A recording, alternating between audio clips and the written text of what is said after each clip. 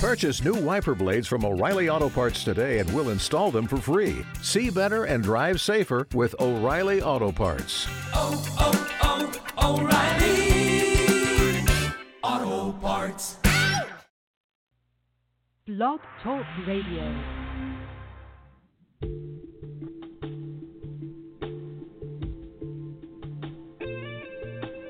Welcome to Season 4 of Eye on the Future with Lady Fontaine and co-hosts Jim Elkin and Ryan Dalton.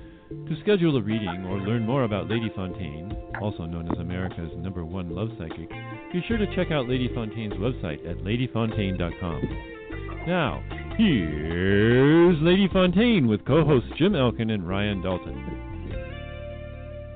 Yes, all right. Ladies and gentlemen, we are here for the Eye of the Future show, and talk about just being excited. Again, I'm like, my name is Ryan Dalton, and I'm kind of like every one of you. All right, like I don't have the powers or the mental, abilities to read people. And trust me, I've already got a taste of the Lady Fontaine skills, and they are mind blowing.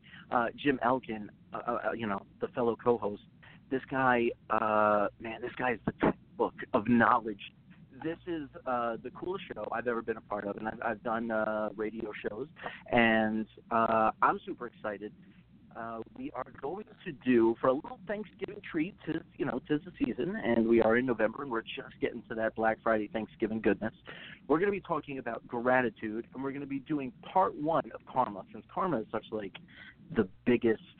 It's a huge topic. I mean, I thought I knew about karma, but I actually don't know as much as I thought I did about karma. And you might just be like me, So right now we're going to say hello to Lady Fontaine. How are you doing, Lady Fontaine? Oh, I'm doing great. How about you? I am feeling fantastic because I'm going to be taken to school, and I have my notepad, and I'm ready to get an A on my future test about gratitude and karma. Well, I think you've learned a lot in the past couple of weeks, so we'll see what else you can learn tonight. But I'm excited about the show, and I just want to mention to those listeners who are used to having Paula open the show, if you've been following us for the past, maybe 6 months or a year, whatever it is, she went back to school, and she will be stopping in to visit us whenever she can. But Ryan's on board now as co-host along with my fellow co-host, Jim Elkin. Jim, you want to say hello? Hello. Hi, everybody. There he is. I was Jim, the legend Elkin, we like to call him. Trying to figure out how to make the applause happen when you said my name, but didn't work. Oh, wait, I can handle that. I really can.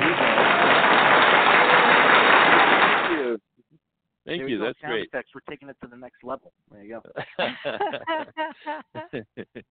And of course, to let everybody know, at the end of the show, we will be, having a lucky individual. We will see, all right? But we will also be taking calls if you guys got any karma stories, gratitude stories. We want to hear it. Give a ring-a-ding, and let's chat about it. It's always the best when we can all discuss it and not just have us three tell our stories. We want to hear from you, so you just want to give a call, and 646-716-9764, and you could also be, if you get picked, you can get your own very own psychic reading at the end of the show. And, that is what, that's the cream of the crop. That's like you get your own personal reading at the end. Will it be you? Who knows? You just got to stay tuned and wait till the end of the show, and you'll get to hear about it. But right now we're going to talk about the gratitude for Thanksgiving. I had to actually look up, and I'm a little ashamed of myself, but I did have to Google gratitude because I had no idea what it was, okay? And I feel bad about that. Karma, I had an idea. But gratitude, no clue. Can you guys give us a little taste of gratitude on what that's all about? Do you want to open it, Jim? You looked it up. What do you think, Ryan? I know, but I didn't understand it. I looked it up, and I was like, I don't even know what I'm looking at right now. Well, I'm like, I need examples. Definitions are one thing, but I need examples. Yeah, it's the feeling that comes up inside of you when inside of people. I'm not talking about you in particular. I'm sorry. It probably comes up inside of you when you get so. when someone does something for you that you really appreciate. If someone does something nice for you, they give you, let's say someone serves you dinner and you weren't expecting it, you have gratitude. You're grateful for the fact that they thought about you and did something for you without being asked and without warning, as a surprise, as a gift, as a blessing. Okay. All right, can I just do an example? Like today, we for dinner, we made BLTs for dinner, and my son, he gave me the last piece of bacon. Now, my son is 2 years old, and he said, "Here you go, Daddy." And it's like, I didn't ask for that bacon. I don't know if you saw me eyeballing it. I was eyeballing that last piece, and he hooked me up with it, and my heart got warm, and that's gratitude, I'm assuming? That's it. That is that's gratitude. It. Bam. And, wow. And let me tell you something. Let me tell you something.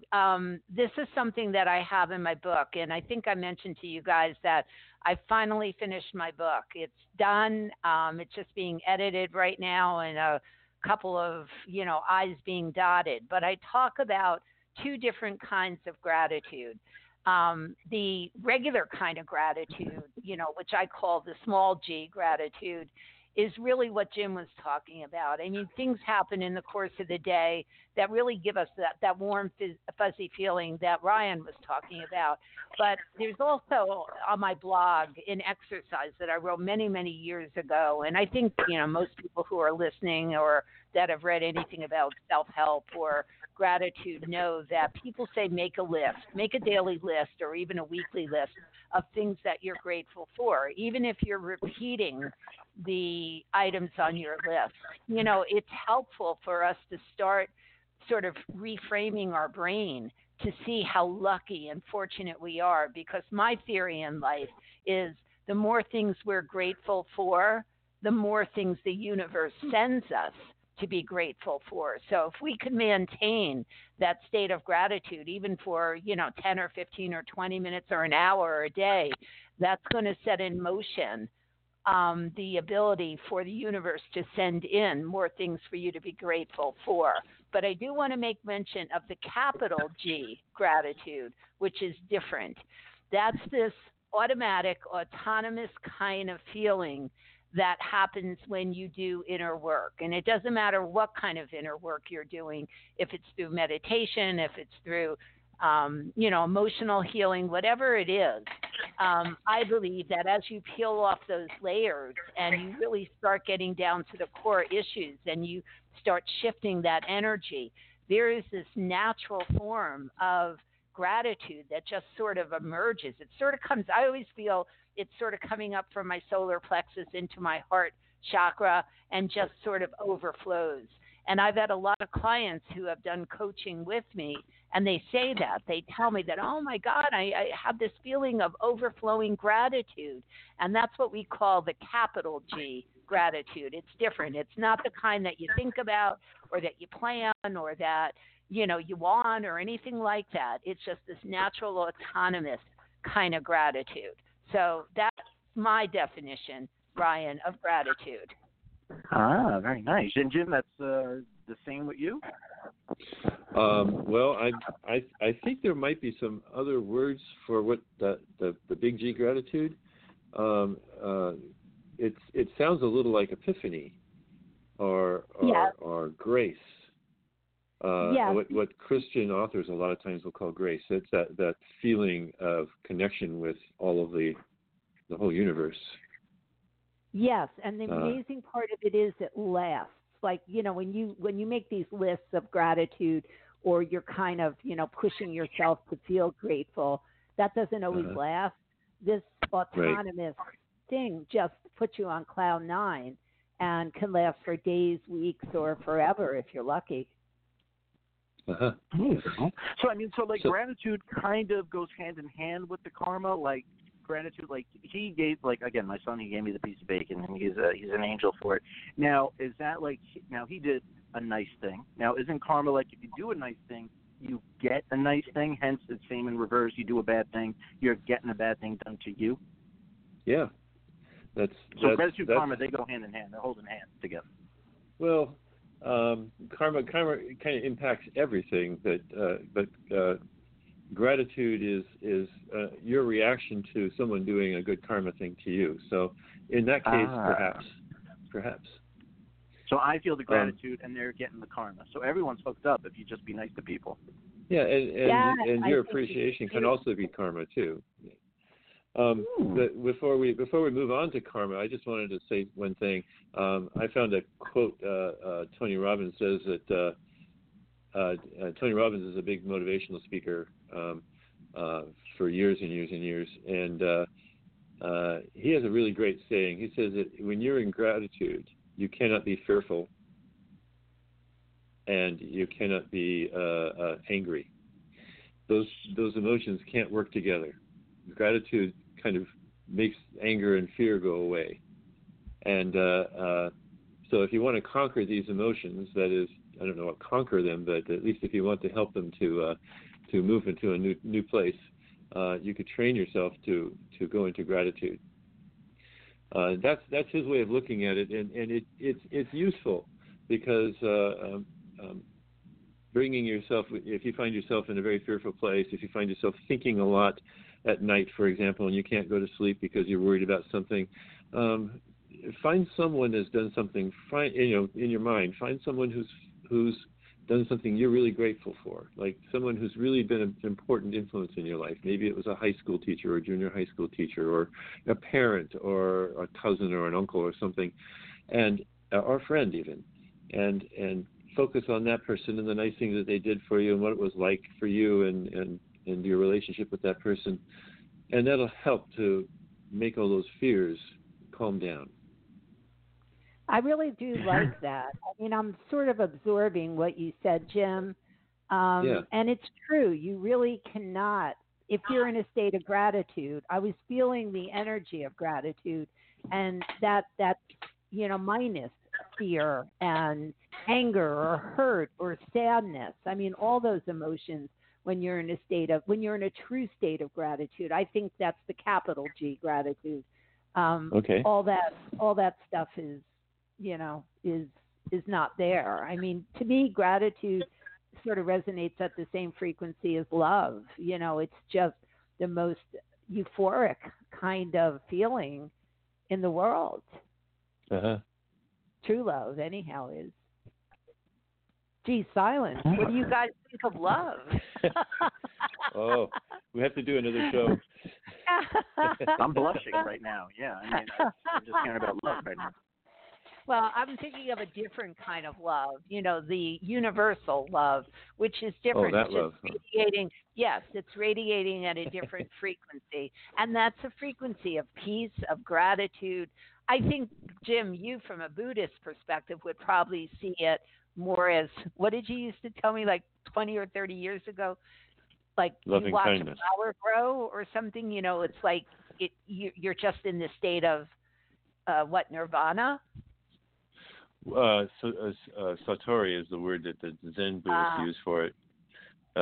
It's where you lose yourself in your observation. You become more the observer than you become the individual. But are you still aware? Oh yeah, you're aware of what you're seeing, but you're kind of lose contact with everything else around you when you're in that focus. Well, I think that to me is being in the observer mode. Is that really different than what you're describing? It doesn't have to be. Dan Millman wrote a book. I remember him.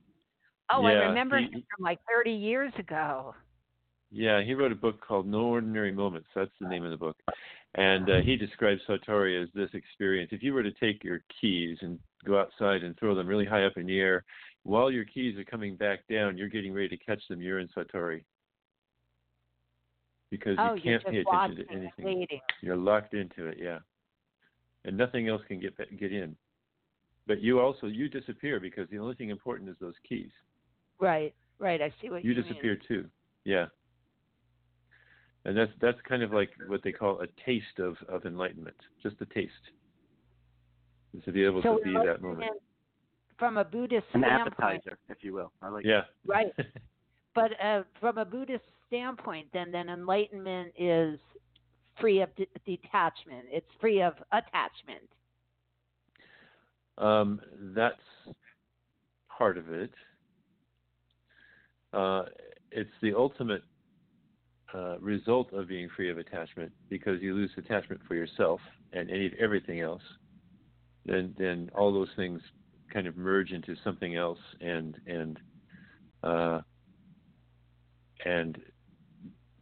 whatever, they aren't a source of anxiety. They aren't a source of reaction of any sort. Your identity no longer is with your body. Your identity is with just being the person, being the observer in that sense, just being in that place. So you're not really it isn't necessarily a place of joy and happiness and running around and everything.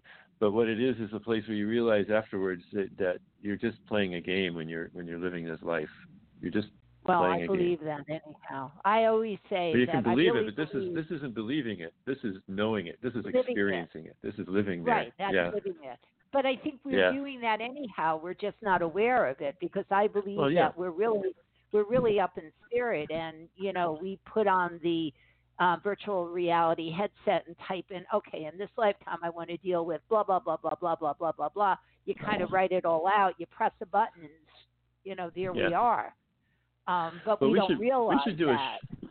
We should really do a show on enlightenment, because there's different views on what enlightenment is in different religions, and it would be kind of fun to explore those.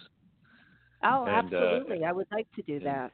See how that works. I'm going to have to Google that, because I don't know what you're talking about. But I will get the definition, Good luck. and then I will ask you for an example. That's what I did. All right. Well, we'll save that Sounds one great. for an upcoming show. I think that's a good idea, and maybe sometime around New Year's. I think that would be a good time to do a show on enlightenment. But tonight with karma, I think there's a lot for us to talk about, because I mean, what is karma? I mean, I always think of it as this cause and effect kind of thing. And I remember, Jim, you and I talking about this 25, 30 years ago. And I remember the example that you gave me was, you throw a pebble into a pond and you see that ripple effect. And that pond hitting the water, that ripple effect is all the things that pebble hitting the water causes. So for me, in simple English, it's like cause and effect. But from a Buddhist standpoint, can you give us a little bit more of an explanation? Sure. The word karma is a Sanskrit word from the Indian subcontinent. It originated with the Vedantas and yoga and stuff like that, when they were the esoteric teaching around all of those religions. And the word karma literally means action. And so there's actually a pair of words, karma and phala. And karma and phala are two intimately related ideas. Karma is, of course, action, and phala then would be reaction. And the idea is that every time you do any action in the world, there will be a reaction. And it follows the exact kind of thinking the way modern physicists work on the same two words, that every action will receive a reaction. So if you throw a ball on the surface of the earth, the physicists will tell you that the effort, the action of moving that ball away from you is actually forcing you, and therefore the whole earth, to move the other direction, equal to the amount of energy you put into that ball in order to blow it forward. An example that I remember from some of the space movies is if you're floating around in space in a spacesuit and you need to move in some direction, you can take a tool and throw it the other way, and that'll force you to move in the direction that you want to go. So that's the example of action-reaction. And karma is just a spiritual application of that idea of action and reaction. And so most of the time, karmic things are what happen in your life as a result of previous actions from this life or other lives. Whereas, I had a teacher who told me that if you want to know what you were in your past life, look at what kinds of things are happening to you in this life. So if you're getting lots of luck, if you're winning the lottery, things like that, it means that you were probably a very generous person in the last life, and that's coming back to you. Okay? On the other hand, if you find you can't get anywhere, you're probably someone who created a lot of problems for people. Every time you come to a light, it's red. People money now. So guaranteed next life I'm going to be loaded. That's what you're saying. That's the idea, yeah. So I guess my question on all this, because I struggle with karma at times. Mm-hmm. Like I think the more of the new agey perspective is that karma in a way is a limiting belief because it sort of controls us. Where, I very much believe that we're the creator of our own destiny. However, I do kind of still believe in karma. But is there a way to change your karma? Let's assume that life isn't going the way you want it to go. And in this lifetime, let's assume you are learning your lessons and you are changing. Like, is there a way? Is there a way to really change your karma in this lifetime? Yeah, there is. What do you do? The trick is this. Think of karma like a bank account. You've got good karma bank account and bad karma bank account. Okay? And when you do good things go into your big good bank account. And when you make when you do bad things, not when you make mistakes. And you do things you know are wrong, then you're putting karma into your bad bank account.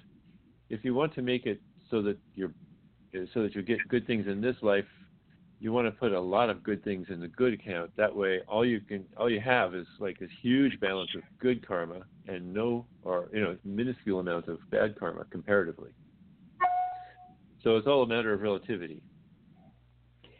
So, in Buddhism, are there, from what I remember, from some of the books I've read way back, aren't there like 3 universal truths in Buddhism? I don't remember what they are, but something about everything is changing or something, and I don't really remember.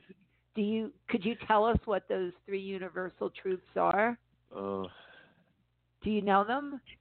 Yeah, I don't think it was 3. I'm trying to remember the exact grouping of the teaching that you were thinking because of. There was something in that makes me think that everything that is everything karma. that is created is destroyed. Everything is impermanent. Everything's born, it dies, that kind of stuff. Yes, the impermanence I remember, but I think there was like the second one or the third one made me think that there was a way to change it, to change karma. I don't really know. I thought you would know.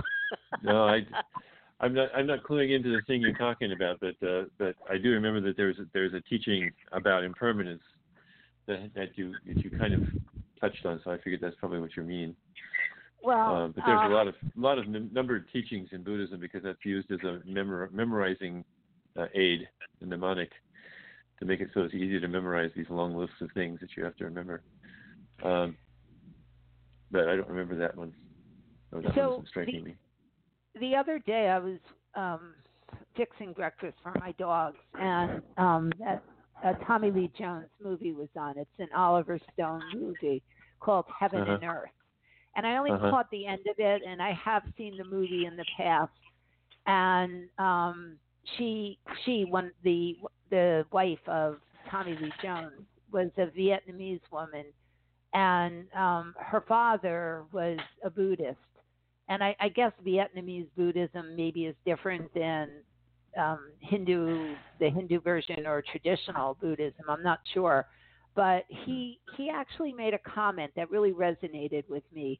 And the comment was, I don't remember it exactly. I think I actually looked up the script. I might have it on my phone.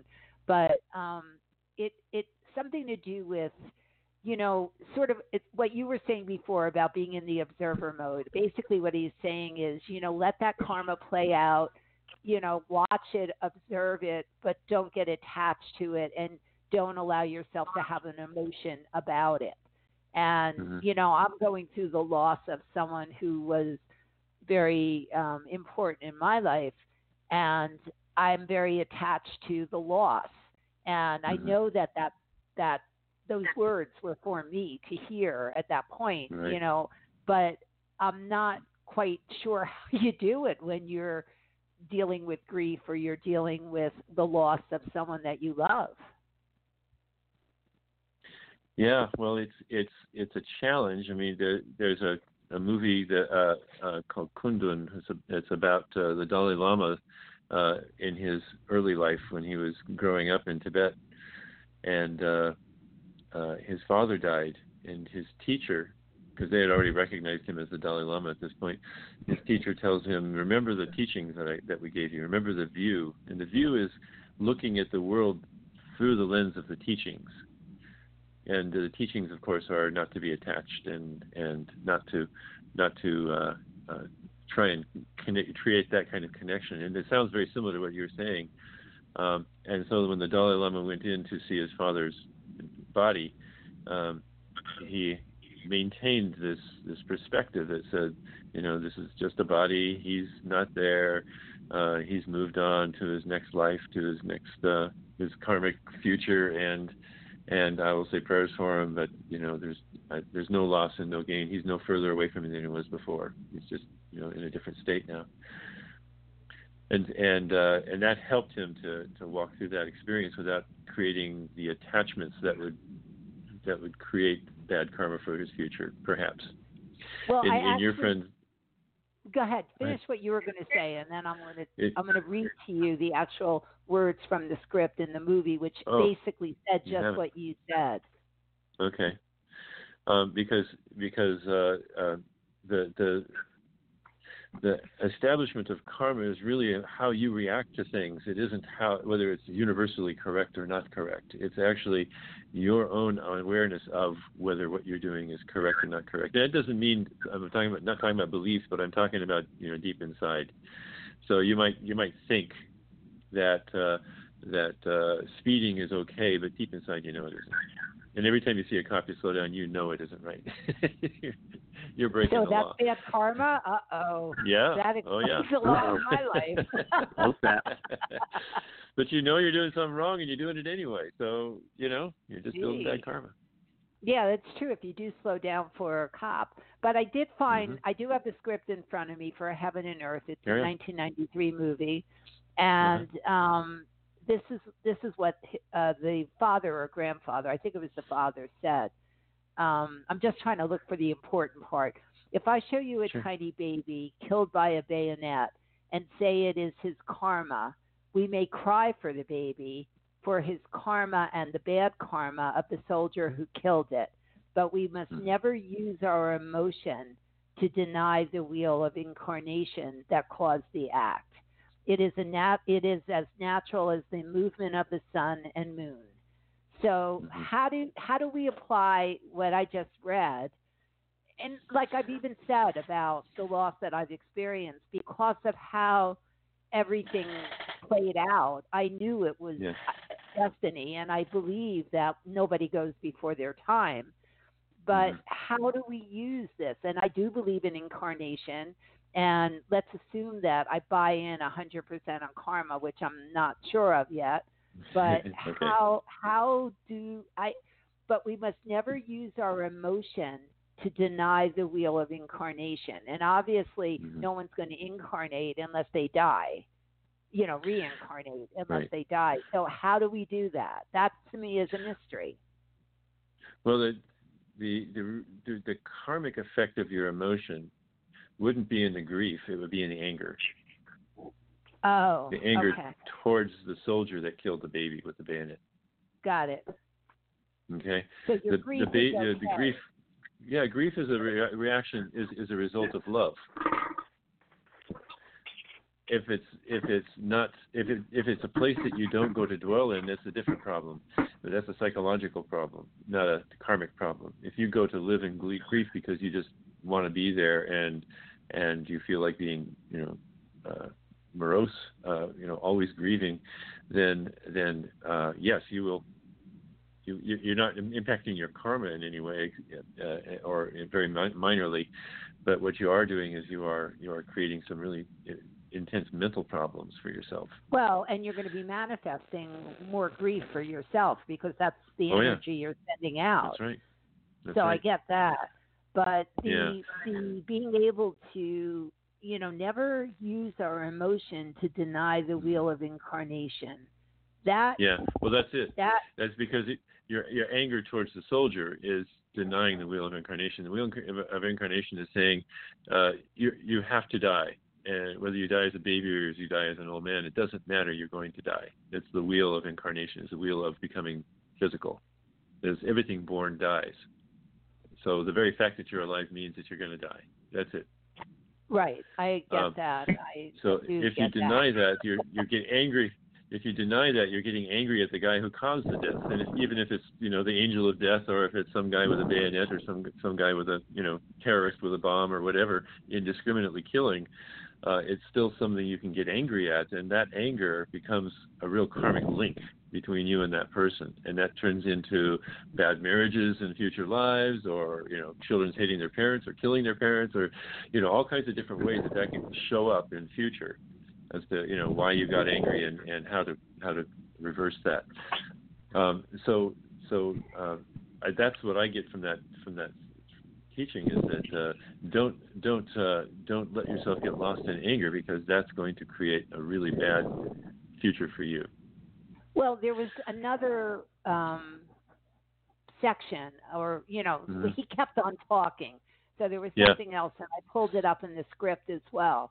And I'm not going to read all, but apparently they were divorced, and he raped her, and all this other stuff. So he talks about all that. But then the grandfather, I think, or the father is talking, and he goes, if you divorce, you will only have to come back and work it out again. The path to nirvana is never being safe, but tricky and steep. And if you walk only on sunny days, you'll never reach your destination, which I think is profound. It truly is profound. And then it says, choose well, my peach blossom. And that was basically the end of it. But I believe, in the challenges that we have, as long as we get that growth and that, awareness, and like you say, don't get stuck in our grief or anger or sadness or whatever the emotions are that are attached to any of this negative stuff that happens to us. But you said something that to me was quite profound just a couple minutes ago. You said it's not what's happening, it's our response to what's happening that's part of resistance. But so karma is karma. I guess it's us who decides if it's bad karma or good karma, because I think a really evolved, enlightened person, if they're dealing with bad karma, I don't even think that's a possibility, but if they were dealing with bad karma, they would think nothing of it, right? Yeah, right. They would just, that's the story of the Buddha. Of the process.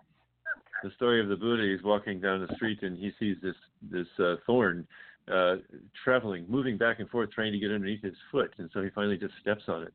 And one of his students says, "Why did you do that?" He says, "Well, that was some karma left over from when I did something really, something in a past life where I killed a pirate that was going to kill 1,000 future Buddhas, and I wanted to take that karma of killing him instead of him having the bad karma of killing all those other people." Oh my God! And that's quite a teaching. It's pretty cool. But that's kind of what you're saying. Yeah, they would see it as an opportunity, as a way to help other people not have to go through that kind of suffering. Shoot. Well, go ahead, Ryan. What were you going to say? I mean, I got karma questions. I mean, I'm going to school and I'm run learning. It by us. Go ahead. Go ahead. We're hogging the whole show. What can I tell you? No, man. We're going to school and I'm learning. I'm taking this with me. Now I'm going to be a smarter man. I mean, I got two. One's like a mini, karma thing, and then one's like a big karma thing. And you guys got to verify if it's real karma, if it's fake karma. That's what I got to know. Now, the small karma, the mini karma is, I'm not going to lie, hopefully my manager's not listening. I told him about the show, but 4 days ago, I called out sick. And side note, I wasn't. All right, and I feel bad about it. I just wanted to hang out. I wanted to watch some movies, and I didn't want to put on my, work outfit. I'm not going to lie. I wanted to stay home. And I fibbed. I told him that I was really sick. I told him that I was throwing up. I did the whole enchilada. And, 2 days later, and I haven't been sick in forever, And 2 days later, boom, I done got the bug, and my head is killing me. My nose, I can't get air up my nose. And, I'm coughing. My throat is sore up the wazoo. Like, is that karma? Did I get hit with it and I didn't even know about it? Are you throwing up? I was not throwing up, but, okay. Maybe that was the Lord saying, you're going to get punished, but we're not going to make you spew what's in your belly, Yeah, yes, that would be a good example of very, very, of almost instant karma, of you getting a reaction immediately from an action. Why would karma come after me because I did? I mean, we all did. Why is karma targeting me? Well, karma it may not just be this fib. Everything. Always. I didn't do anything to karma. Why you got to come after me like that? You can't escape karma. Remember the words that remember the words that he used about the wheel of incarnation, how it's impersonal? Karma is impersonal. It isn't a person out there doing this to you. It's just happening. It's just but it knows. If something can go this way, I look at it this way. If something could go this way and something could go that way, karma might move it that way instead of this way. So you might make one choice wrong over getting the lottery, and that's karma. But the thing that moved you, maybe perhaps it was just really very, very, very tenuous moment, cause and effect at this point. It could be a very small cause that would have a huge effect, and it could have been something as simple as that. So it might have been many times when you lied, and they all came together to make you have a cold. Oh my God! Well, and on the other hand, I'm not going to lie. It could be a blessing because then you got even more time off. And you probably got the rest that it needed. Because I just called out. I can't do a double call out, And you got the rest that you really needed. Yeah, but people could be sick for more than a day. But what I've been going on 2 days, but I've been going to work. I feel, I didn't want to do like another call out and be like, oh, I'm still sick, even though the day before I was fine, now I'm sick again. They would know I'm lying.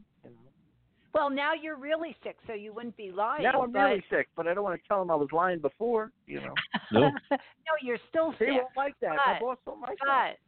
But, Ryan, I would think that you predicted the future. That was actually a psychic prediction. If I did it, I would say, I knew it was coming. That is the coolest way to say that I got sick. I predicted this, Yes, that just sounds cool. The future. Yep.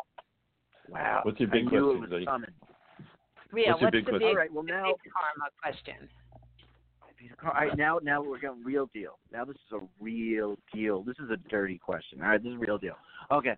Now, my dad, all right, and a lot of people don't even know this because this is the first time I've ever hosted the show, but my dad, he passed away about 2 years ago, whatnot, and he always said, I always remember him saying it, that he always wanted to live to the age of 72. He always wanted to be older. He always said he wanted to pass away older than his dad died. He always said his dad died early, which was I think 72. He said he always wanted to live past 72, older than his dad, whatnot. Now my dad, he was, my parents got divorced. My dad, he was a dirty dog. I'm not gonna lie. We're gonna keep it real. This is what the show's all about. And my dad, he done cheated on my mom mad times. And they got the divorce and all that stuff. Now, my mom always told me he was a horrible person, but I always thought my dad was cool. He didn't do anything to me particularly, but he got sick and whatnot, and he died at 71. And he always said he wanted to live past his dad's age at 72. Now, is that karma because he was such a horrible husband that he did not make it past the time he always said he wanted to because he treated my mom so bad? Boom. Let's play with that one. Well, let me answer that. Let me go first, and then I'll let you give your more accurate. Because I'm thinking that's karma. You were a bad man. Well, you didn't get what you wanted. Boom. No, that we can't. I believe nobody goes before their time, and it would be wonderful if you want to live to be 100, that you just say, I want to live to be 100, and magically it happens. It doesn't work that way. That was something that he wanted. If you look up the word want in a dictionary, the meaning is lack of. So we never get what we want, and that's actually the wrong approach to be able to sort of manifest it. But I don't believe karma had anything to do with when he died. I just believe that was his expiration date. That's when his time was up.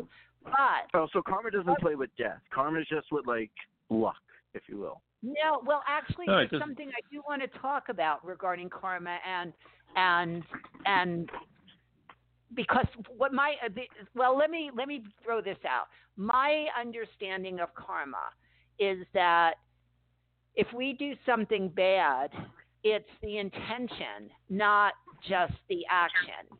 Is that true, Jim? Well, they have to do with each other. Like the story I just told you about Buddha, he did something bad with the intention of saving those people. And so his intention of saving those people made it so that he actually did something great.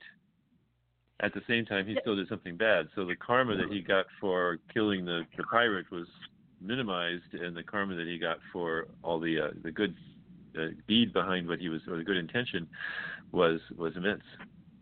So where I'm headed with it, though, is in the situation if, God forbid, you're in someone's in an accident, and somebody dies or something like that, but it wasn't your intention to hurt that person.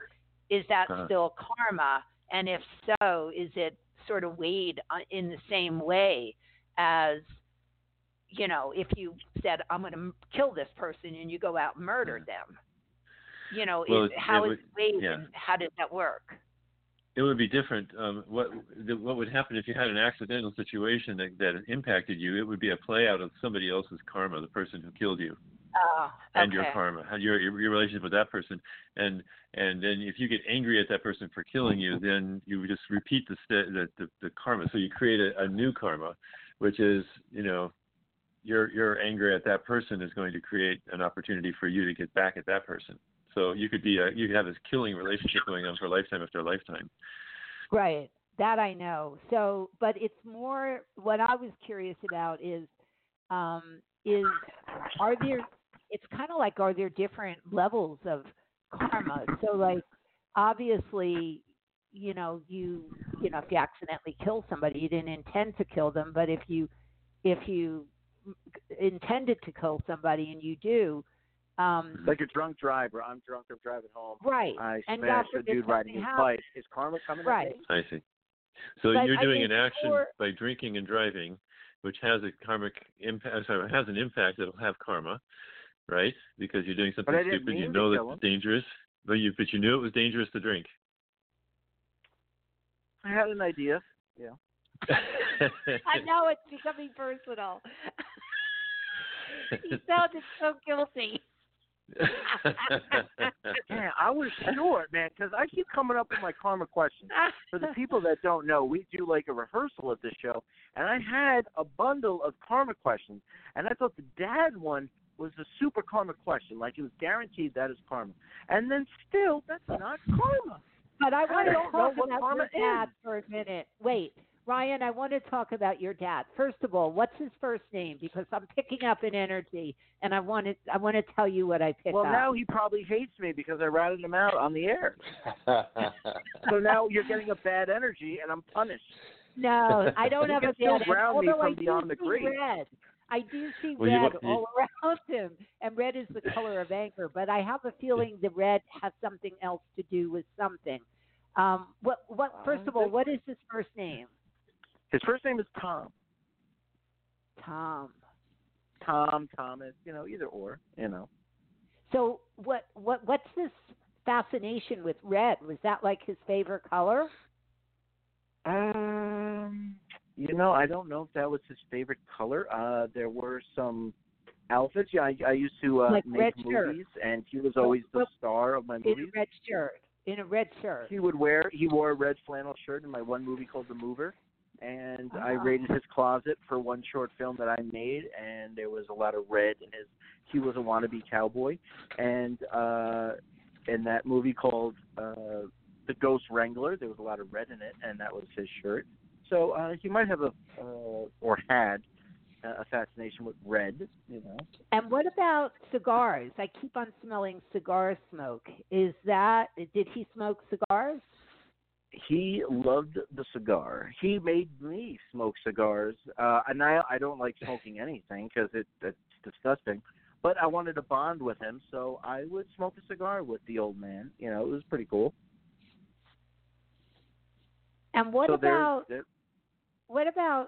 like I'm either picking up a fascination with either motorcycles or cars or something like that?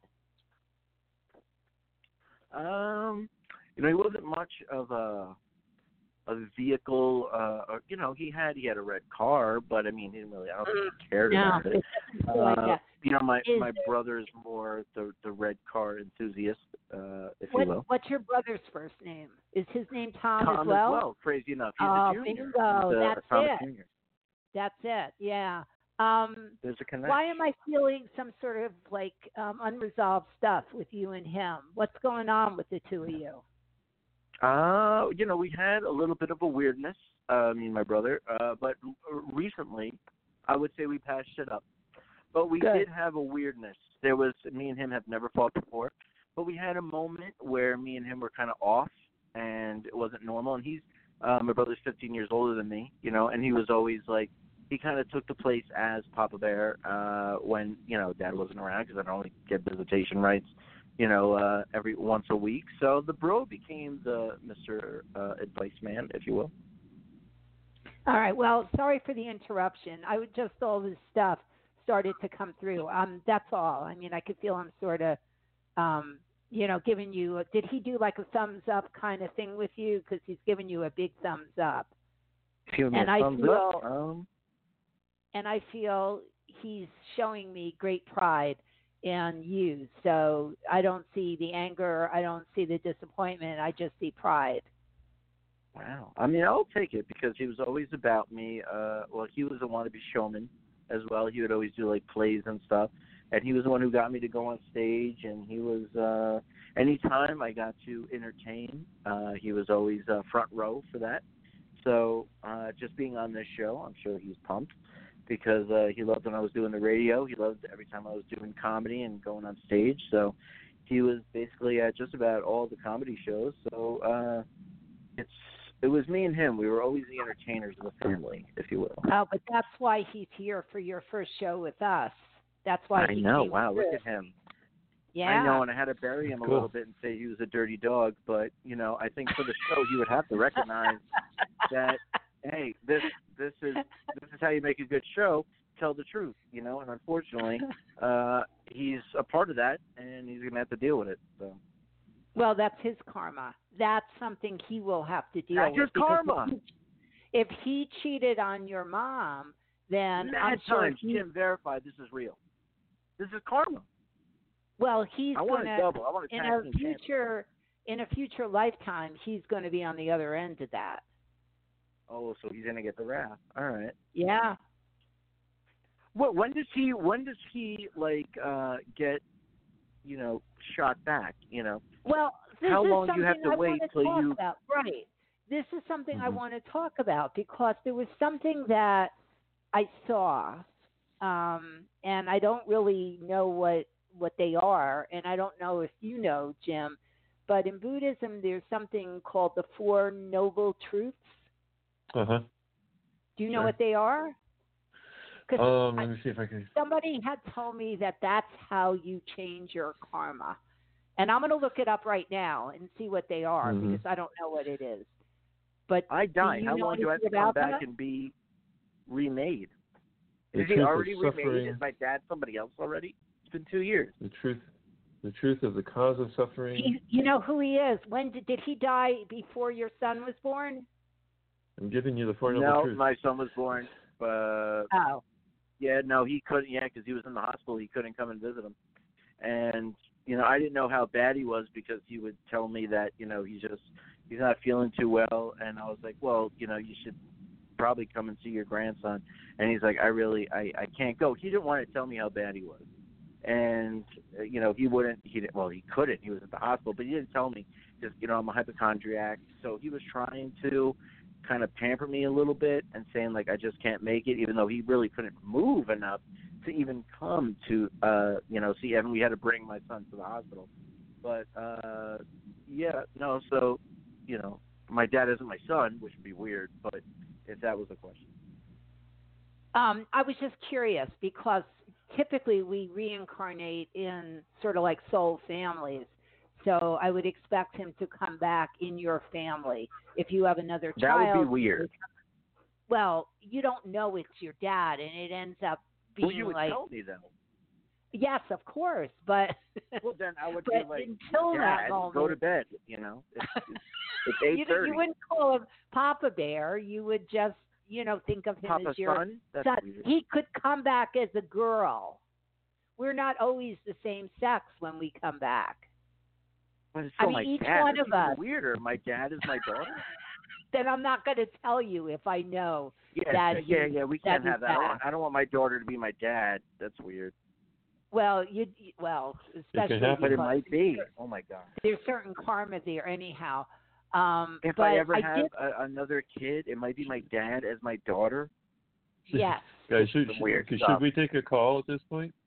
I will take a call because hopefully, people maybe their dads are their daughters. Because that'll blow the show right up. We have a lot of people. There's new callers. I mean, do you want to just grab bag it? I mean, I haven't been able to. You screen? Did you screen people or what? I did, but people have swapped out. So I got new people. People here. Do you want to just grab bag it and just see what's going on? Let's be friendly. I'm not that friendly. I'll tell you what. You go and screen. Ryan, you go and screen them, and I'll tell Jill what the 4 noble truths are. All right, that's the deal. You do that, and I'm going to talk to the people. The 4 noble truths. The first truth is suffering, and that means that every sentient being, every living being goes through suffering. Hi, Ryan. Hello, can you hear me? Yes. No, you have to hit the. I can hear you. I'm screening somebody else. No, you're not. What's going on? I hit the button. I'm green. You have to do them too. You and them. I am them. Who are you trying to screen? No, I hear people. No, it's not. Well, that you're doing it wrong. I'll do it for you. Okay, you do it. Okay, just in case. Jim, what's going on here, man? There's some weird. Don't hit the buttons. Let Jill do it.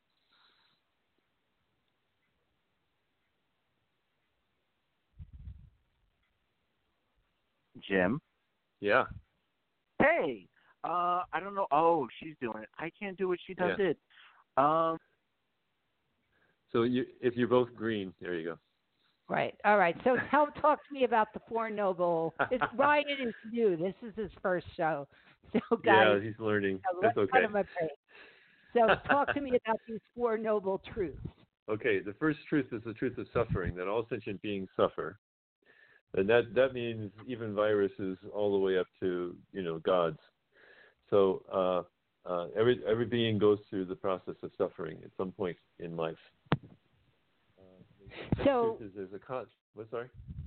No, I was just going to say. So,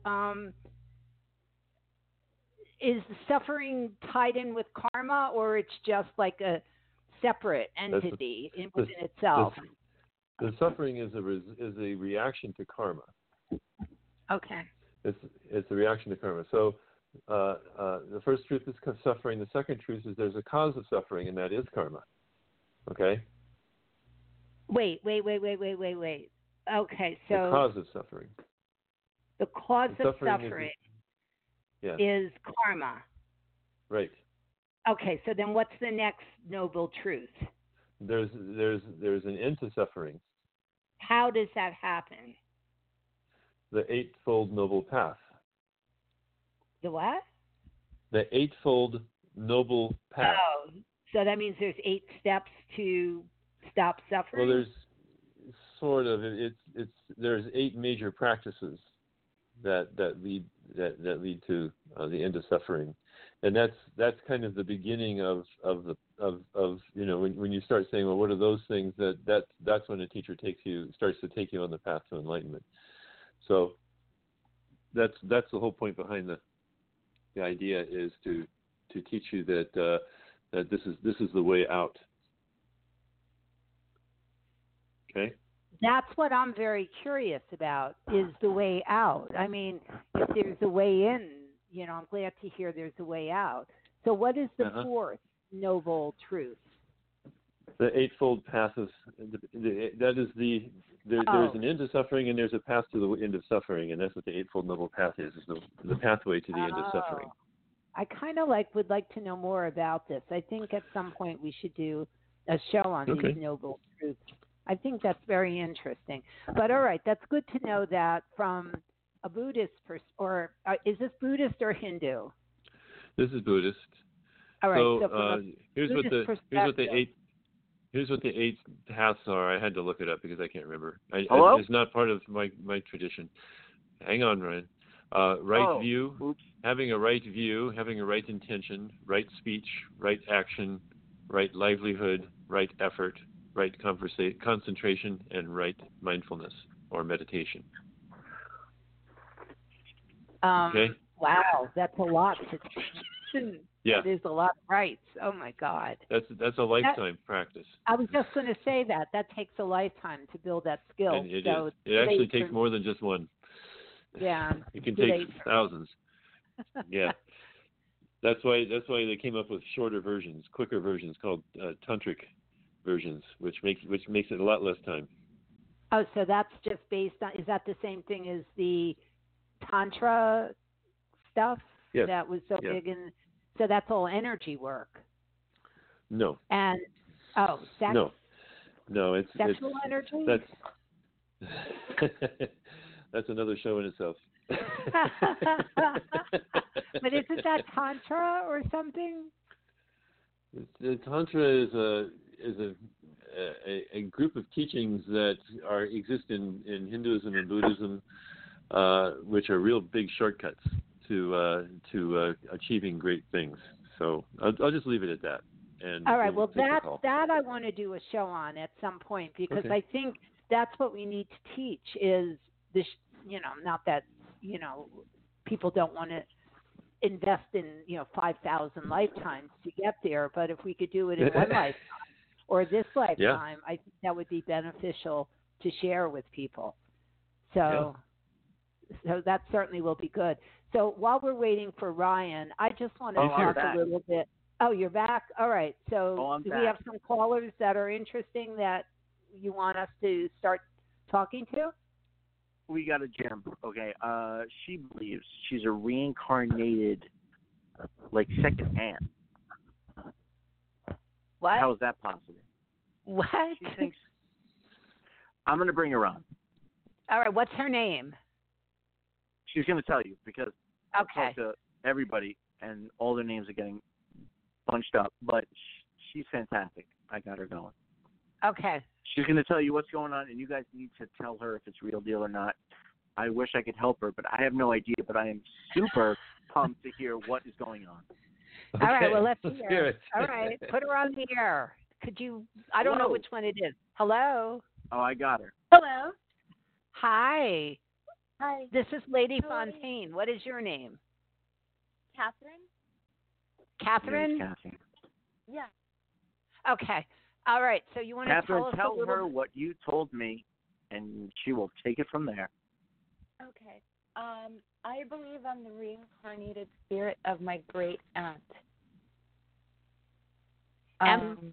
What is your great aunt's first name? Also Catherine, but here's the thing, that my aunt was on my mother's side, but it was I'm named after my grandmother on my father's side, so it's like I already feel that's something like a destiny with the name in of itself. And there's this myth about her.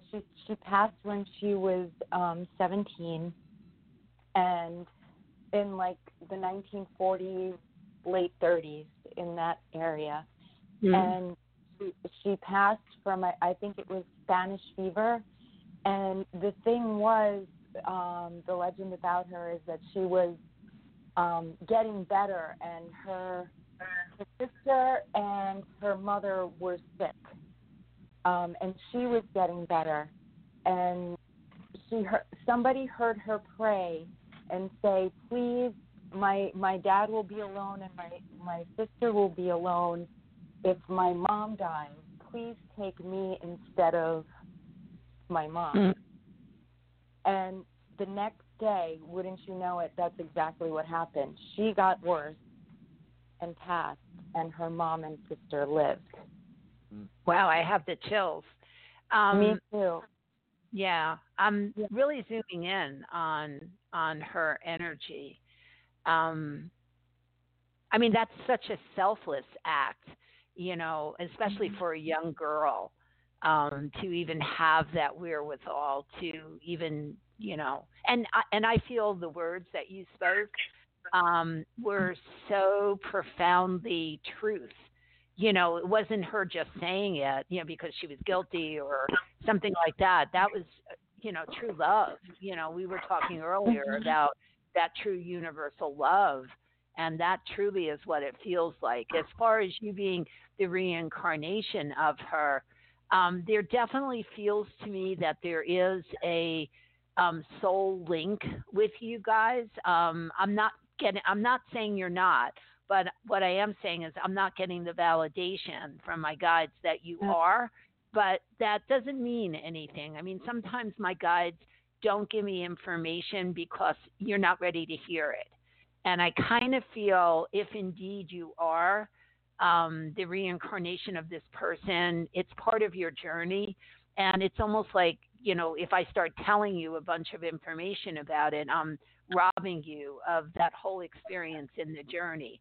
What my guides are saying to me is they're telling me it's almost like you're doing research or you're exploring it. And I don't know if you're doing that, actually researching it, like, you know, ancestry type stuff, or if you're actually just delving into the energy. But whichever way you're doing it, you're right on target in doing it. And I do feel, one thing I do feel very, very strongly, which for me usually indicates soulmates, is your energies overlap, and they overlap beautifully.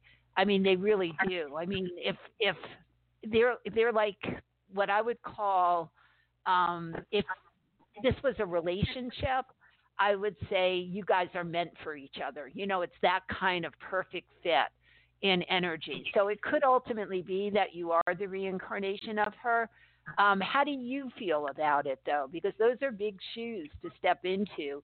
And are you doing something, you know, I don't know. It feels to me that there's a special purpose in your life that somehow ties in with your great aunt. And are you indeed sort of walking in those footsteps?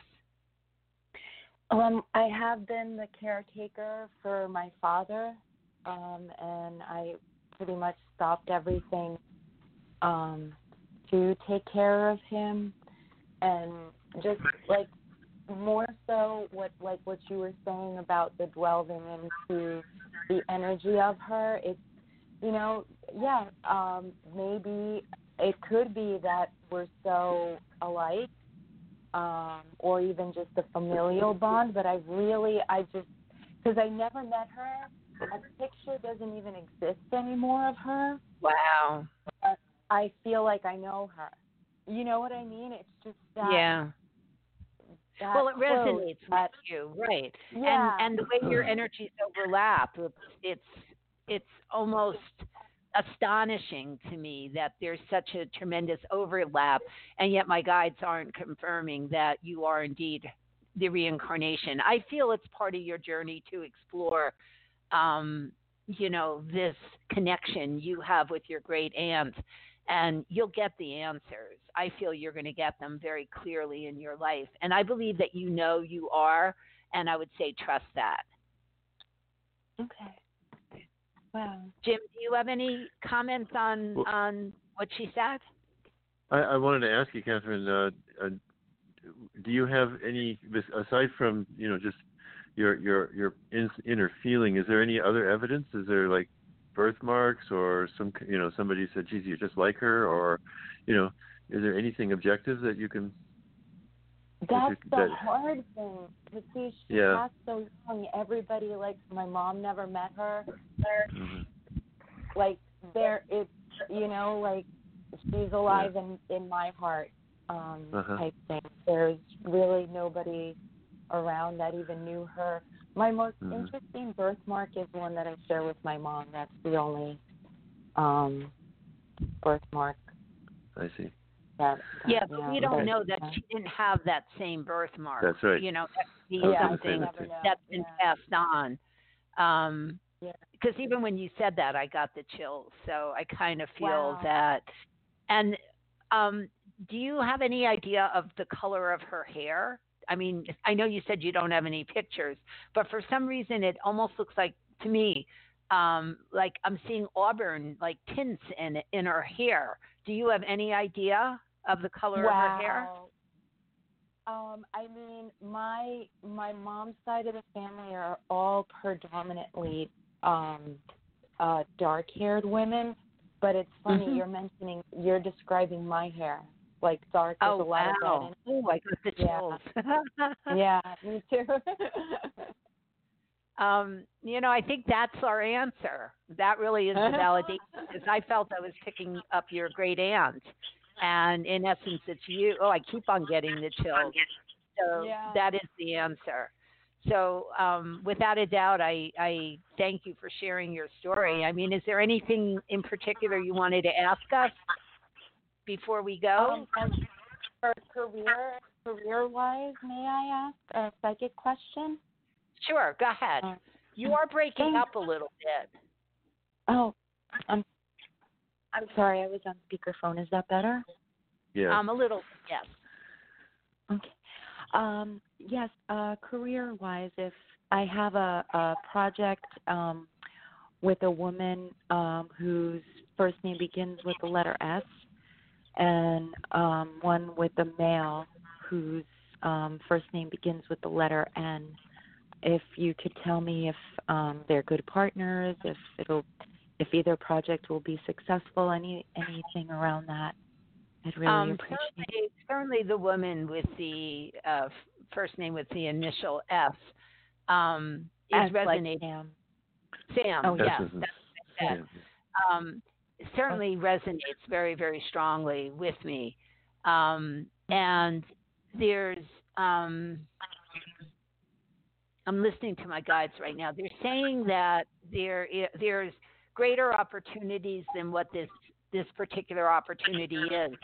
So I don't know if she has her own business, or if she's expanding on something, or if this is a job with, a corporation or a business or something. It has the potential to be larger than what you start with. It actually has the feeling of being almost like a partnership or a ground floor opportunity for you. And it also shows me the potential within a couple of years. I keep on seeing a 3, so I would say within a 3-year period of expanding into areas that you can't even imagine right now. I mean, they feel so far off from what this opportunity is, but something's going to shift the energy somewhere along the way, or the direction of this S person, and it's going to open a big door for her, and I feel you're going to be in the right place at the right time. As far as the N opportunity, that one feels a little bit more mundane to me, and it's coming to a lot more neutral. So I would say if the opportunity arises, it doesn't feel like it's the end-all opportunity for you, but it certainly feels okay. There's nothing that, is saying danger, or anything like that. I also feel another opportunity, and I don't know if it even has manifested itself for you yet or not, because I'm seeing it more towards the end of this year and the beginning of next year, that And I know you said right now you gave everything up to take care of your dad, but this has a feeling. It has two feelings for me. One, and I don't know if I'm picking up some of the energy on these other opportunities, but one of the feelings feels global, and the other feeling feels almost in the entertainment business or something. It feels very creative and artsy. So big doors feel like they're about to open for you. Right now, what I'm seeing is towards the end of this year into the beginning of next year. So is it a project? Is it a film? What is it that this S opportunity actually is? Yes, a film. It does certainly have the potential of clicking for you and being something bigger. It probably will end up getting some sort of, global or worldwide notoriety and can really propel you nicely. And doors that you didn't even imagine were open might very well open for you. That doesn't feel right away because I keep on getting that 3-year sort of cycle for you before this big expansion happens. But it certainly feels to me that it's in the future for you. Oh, wow. Oh, thank you. Oh, you're very welcome. Good luck, and keep us posted on this. It sounds exciting. I will. Thank you so much, and a wonderful, wonderful show. Thank you. You all are amazing. Thank you so much. Thank you. You take care. Thank you. Thank you. Thank you. Have a lovely day. Thank you. You too. So, Ryan, who else do we have on the line? Snap. Okay. I've been screening some calls, man. We got the calls flowing in, and I love it. We got a call from a gentleman named Bill who's got a question about karma, and apparently he's got a question about his mom, if Lady Fontaine can, answer. I said, Bill, maybe she can help you out. Let's see. Bill, you're on the phone. You got the human textbook, Jim, and you got Lady Fontaine who can read it all. Bill, are you there? Hello? Bill? Hello, Bill. Can you hear me? Hi. Yeah. Yes, hi. How are you? I'm sorry. Good. I'm calling about karma. I guess about if my mom died, and I don't know if she knows that I loved her, and I don't know if you can speak to my mom or. I'd be happy to do that. It's a little bit different than a karma question, but I'd be happy to do that. Yeah, we're talking about karma, but. What is her first name? Ellen. Ellen. And when did she die? She died, it was 6 months ago. Okay. All right. Let me zoom in on her energy.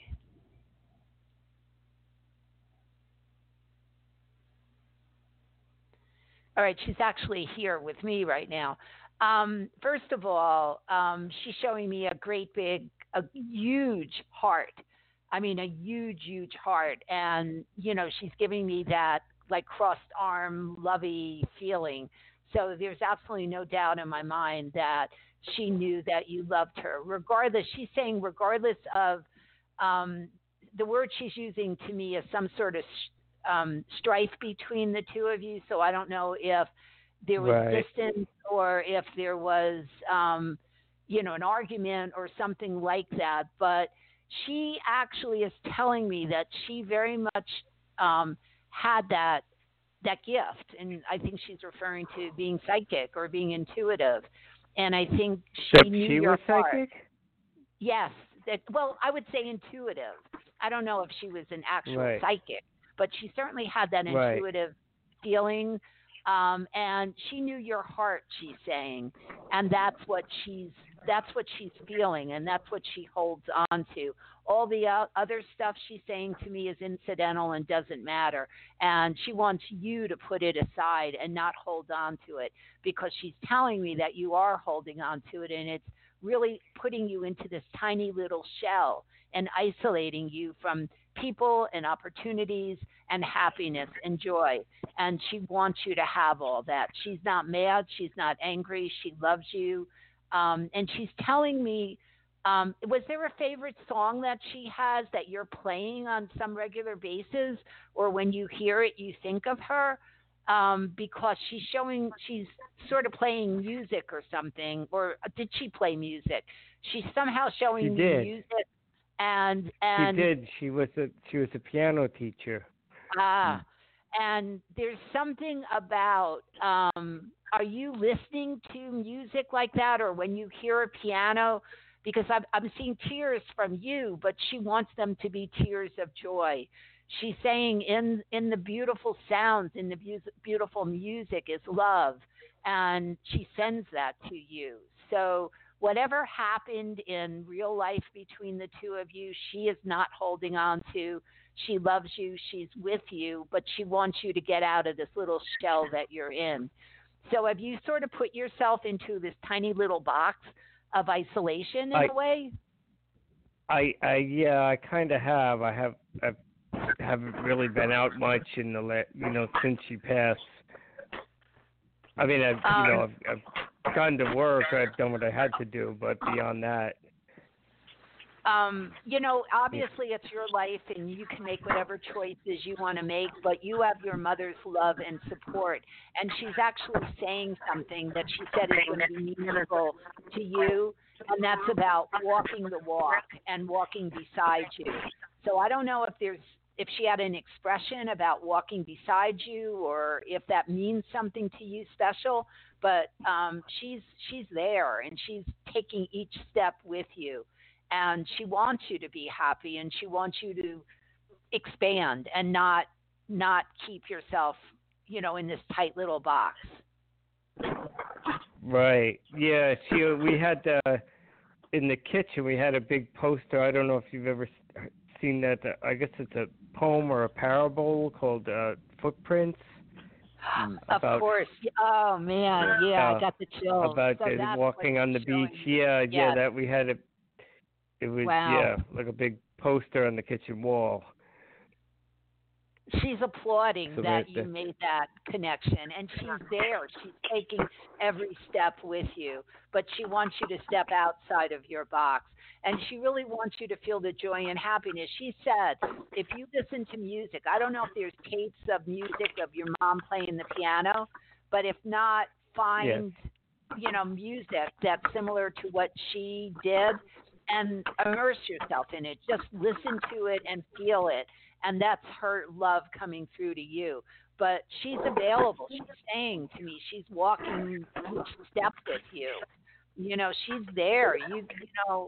Actually, she's telling me right now she's touching your hair on the right side. I don't know if you felt something or touching your head in some way. Did you feel anything on the right side of your head? I do a little bit, yeah. That's your mom. Yeah, like kind of right over my right ear. That's your mom. So don't have any, concerns or doubts, or try not to about if she knew or didn't know. Whatever happens is, water under the bridge. She doesn't hold on to it. She loves you. Okay, that's great to know. Right. Has she seen my dad? Has she talked to him? What is his first name? John. And he's passed over as well? He passed over, 5 years ago.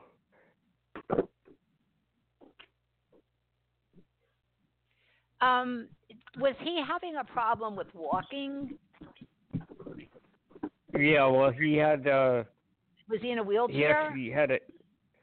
Yeah, he had he actually earlier on he had hip replacements, and then he ended up in a wheelchair. I'm seeing him in a wheelchair, but what he's showing me is him getting up from the wheelchair and running now. But he showed me that wheelchair, and oftentimes what my guides do is they give me signs and signals like that, just like I said with the footsteps with your mom and the music. So I'm picking up on them, and it's truly a message from them. Your dad seems more focused on you right now than your mom, but I could see your mom in the distance. And your mom is giving me a thumbs up on it, saying that that they're together, but she says they're together on their own terms. So I'm not sure, what that means. Does that mean anything to you?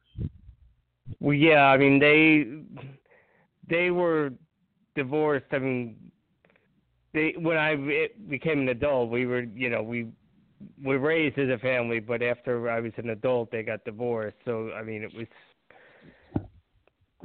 they still kind of had to have a relationship because of me, but they weren't together. Right. And that's pretty much what she's showing me. It's on their terms, but like your mom stepped out of the picture and let your dad come through, and was he also?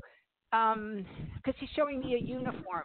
Was he either in the military or police officer or something like that? Did he have a uniform? He was, well, it was interesting that you said the running, because he was on the track team and when he was growing up. Oh, so I don't know if it's a track type uniform, like a. It feels more like a military type or something like that. Right. Well, I mean, he was in a career military. He did get drafted. He did do, a tour in the 60s, a tour of Vietnam. Yeah. But that was, yeah. But that again is just him giving me messages to give to you so that that I'm picking up on his energy. But again, he's focused more on you than your mom. But they're coexisting and they're fine. But they have their own stuff. Your mom's doing what she needs to do, and your dad is doing what he needs to do. But they're both there with you. And your dad says that you have felt him, that there are times that you actually sort of hear something or see something and you say, Dad, or you talk to him. Is that true? Yeah, I will. I mean, when I'm alone, He's I'm there. sorry, and what he's was that? hearing it, Bill. He's there and he's hearing it. That's great. So your parents are both there. They're coexisting wonderfully, but their main focus is you. Okay, that's great. All right. Well, thank you. Oh, nice. Jim, did you have anything you wanted to say before we go, Jim? No, you've done great. I nothing I can add to that. Okay. If you had a question, right. I'd be happy to field it for you. But it sounds like you've got it. I know. I'm on tonight. Yeah, you're doing All right, great. Bill, thank you. Thank you for your call. What's that? Bill, you're Bill, good? thank you for your call. Okay, thank you. All right, you nailed take care. everything? Yeah, no, I'm doing good tonight. Some days I'm really love it. on. That's so cool. I think she. Man, that's so badass. I mean, you're just nailing it. All right. I mean, what else can we talk about? I know there's someone specifically that the first caller that has been on hold for a hot minute. She wanted her special reading. We can take that at the end if you like. Well, there's a lot of callers on tonight. There's probably about 4 or 5 callers, or 6 or 7. But I mean, I feel bad for the one who called before even the show started. All right, well, put that person on. What's that person? We're gonna put her on. All right, because she sounds like such an angel. Yeah, she's an angel. Yeah, put her on. Put her on. Angel, are you there? Unfortunately, I'm gonna nickname you Angel. Angel. Oh, wow. My name is Keisha. Yeah. Hi, Keisha. Hashtag Angel because you were shot down from heaven. Oh, so sweet. So how can we help you tonight? What's going on? We're here to help you. We're here to help. Okay. Well, I was thinking about. I'm in a position where I have to move, so I was wondering, do you see me moving in the next week? I mean, move into an actual property, not into a shelter or some other transient type of situation. In the next week. Wow. All right. Let me look and see if I see doors opening for you. I'm looking, so I want to give you as clear of an answer as I can. If you didn't say to me in the next week, I would say I see something opening for you. To me, it feels like I'm seeing like between the 6th and 15th of December, which I know isn't exactly what you want to hear, but it does feel to me in the meantime, short term, that I don't know if there's going to be a friend or a family member or person. I mean, it doesn't feel like you're going to be in a shelter. It feels like you're going to be in a safe, warm, comfortable place. So my gut feeling is that the right opportunity for you, house, apartment, whatever it is that you're looking for, is going to be manifesting itself in the next few weeks. But I do feel within the course between now and, next Thursday, some opportunity, some person or something is going to open up for you that you have a place to go. And it does not feel like a shelter. Okay, so do you actually think I'm going to stay here then? Do you think I'm going to stay here then?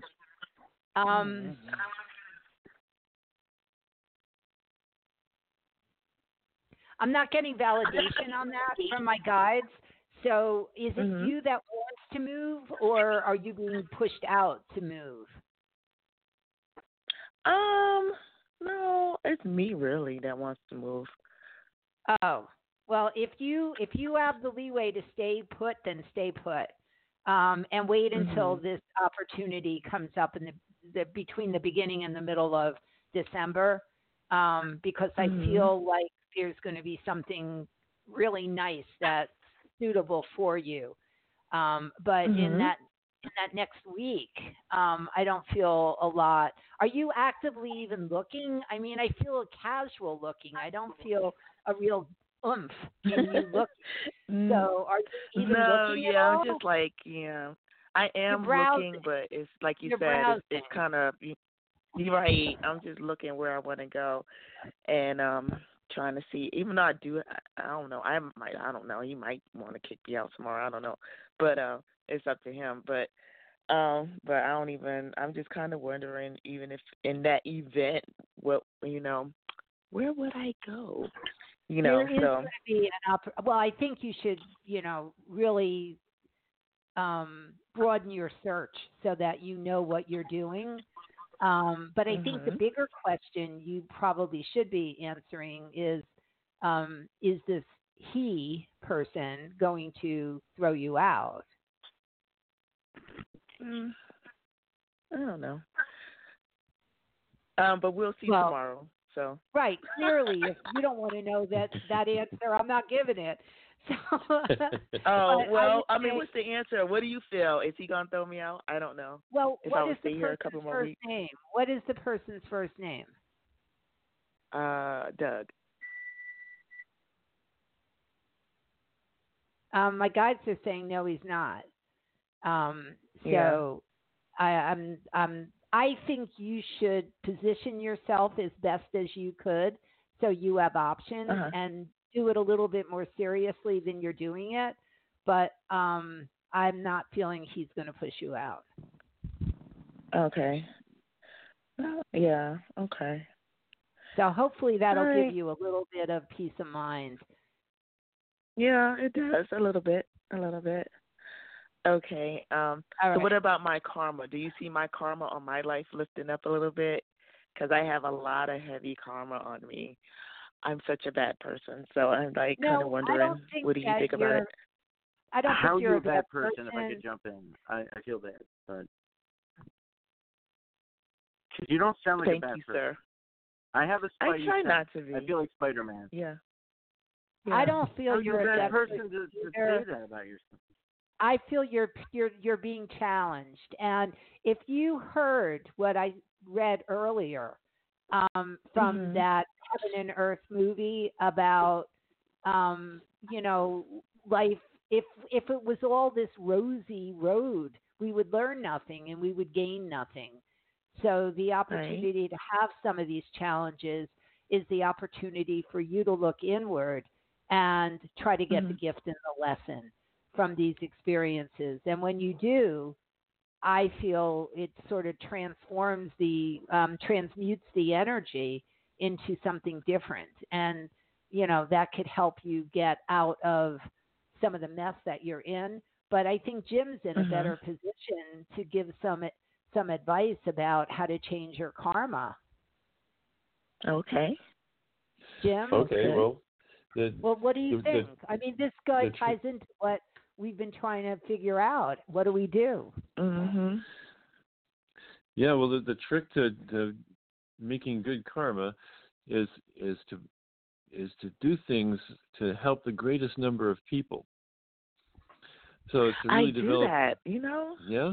I got a lot of karma coins in the bank. Yes, I do it a lot. Great, good for you. But that's the way. And what the tantric Buddhists, what the Buddhists do is they say prayers for all sentient beings. They just go with the wish that every breathing and even the non-breathing beings in the universe will find total happiness.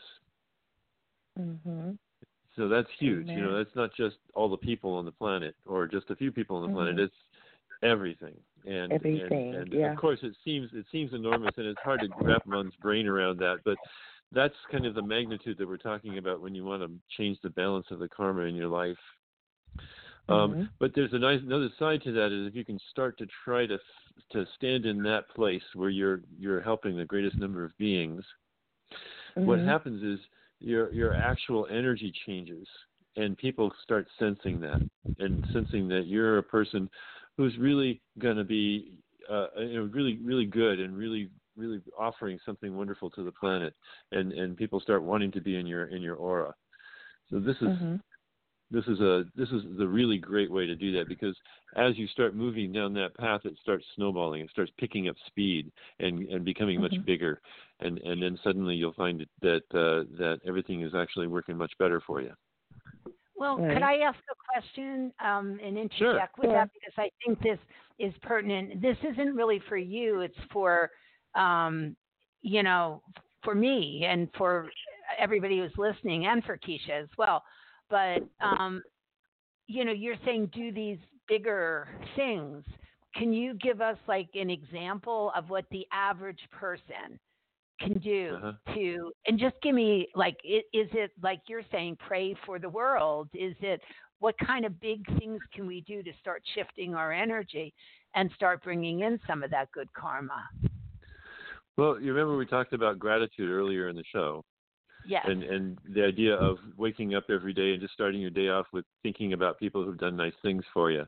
Well, this would be, how can I be that person for everybody else? And then how can I be that person for everything else that could feel that and feel good, for dogs and cats and all kinds of different animals and go as far as you want to go, even for the spiritual beings or the ghosts or whatever, to be helpful in some way for all of these beings. The Buddhists have different trainings that they go through so that they can actually work on being those things for those people, and that makes it even more powerful. But just wanting to is big enough. So I would say start with wanting, and you can start with wanting to help one person, and then actually wanting to help 20 people, and think of 20 people you'd want to help, and maybe even helping some people that maybe you don't want to help. Can I interject? Can I interject? Don't want, do it. Want. Because wanting is, look up the word in any dictionary, it's lack of. It draws in, if you want, you're always going to be on the outside. The lack of word is actually an ancient English term. It's the want of, and it means the lack of or the absence of. But wanting in modern English means the desire. And so you're right that it would be much better if we could talk about action. But I believe that wanting is the first step towards action. In other words, sensing the fact that there's something that you want to do is the first step you're going to take to actually doing it, and that's well, let's say desiring. Let's say desiring, because wanting to me, I cringe because I know from a spiritual perspective that when we want something, we keep it away from us because we're not immersing ourselves into that energy. We're sort of looking at it from the outside rather than being in the inside. So I would rather desire it. So even better, let's intention it. You know, I intend to do something I like that. Keisha, that's your answer. Okay. We got more callers. We got more callers with more answers that need to be told. All right, we dare? Keisha, we just go to the next one. Thank you for your Every call. time people are like, I need answers. And I'm like, hold on. I feel bad saying no. I got another one. And I was dude, Lady Fontaine and Jim. I'm like, I can't help you. I wish I could. Trust me. We got 1 million callers on, so I don't know. We got 25 minutes, and Jim knows everything. Lady Fontaine knows everything. I mean, I don't know anything. We're gonna do another show on karma, so come back. We are. Yes, we will, because everyone's got questions, and I feel bad saying I know nothing. You know. So hold on one second. They're coming in. Hold on. Okay, I have a request. Whoever's going to come on, when you come on, please turn off the speakerphone because it echoes and makes bad noises in my ears. If you could turn off your speakerphone. And do you have a question for Lady Fontaine and Jim? They know the answers. Hit them with it. Who am I speaking with? Hello. Hi. Boom. Who am I speaking with? Laura, hi. Always got questions. You got answers. All right. Hi. What are your questions? What do you want to talk about? Career path. I'm trying to find another job. I'm on a contract, and I'm going to be. It's going to be ending in January, and I started looking for work already. And I just need some stability for work because I really want to move and purchase a house, but I need the financial stability to do that. So. All right, I'm looking at your energy right now.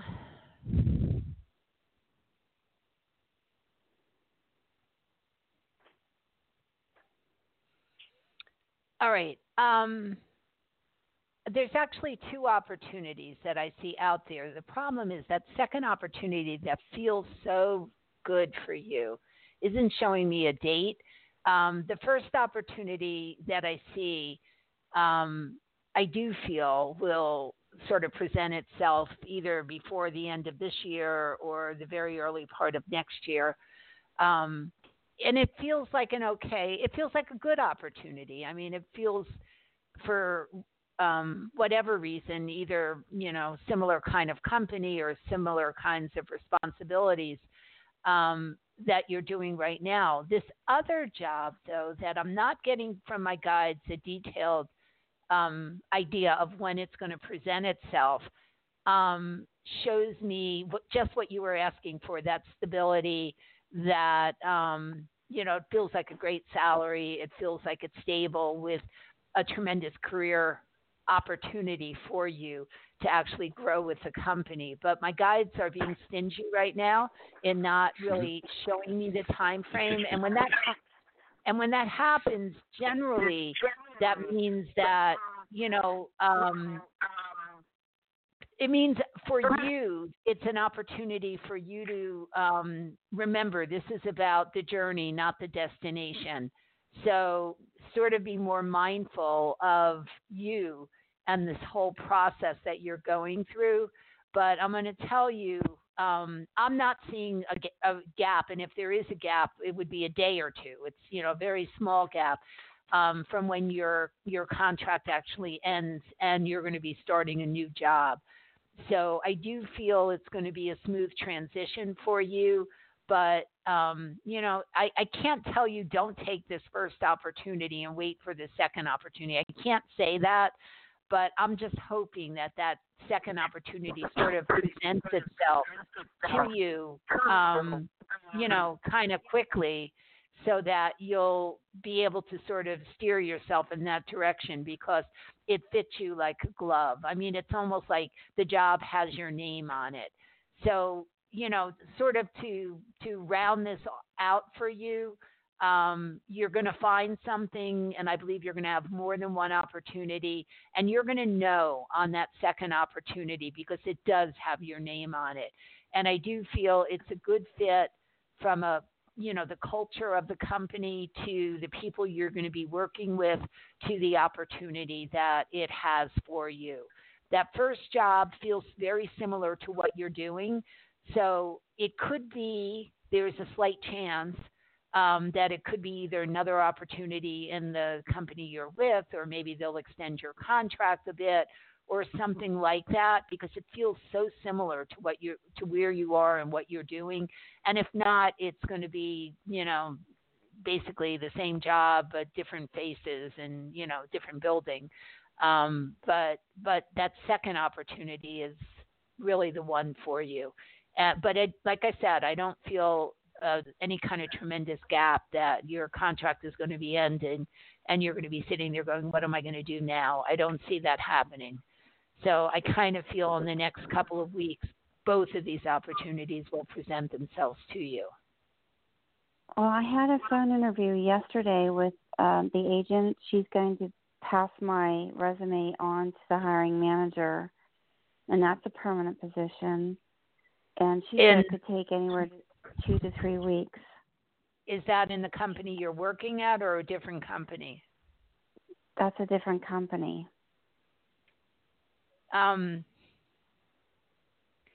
I would need a name, a first name of who you spoke with, or I don't really want you to. I spoke with Ariel. Okay. That's a great name, too.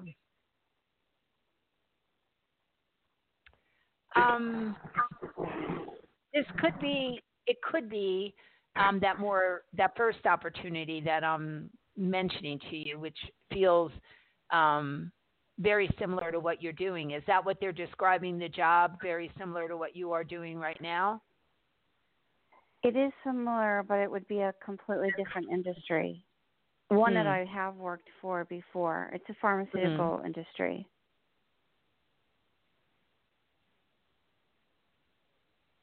Well, that's piqued my interest in a way.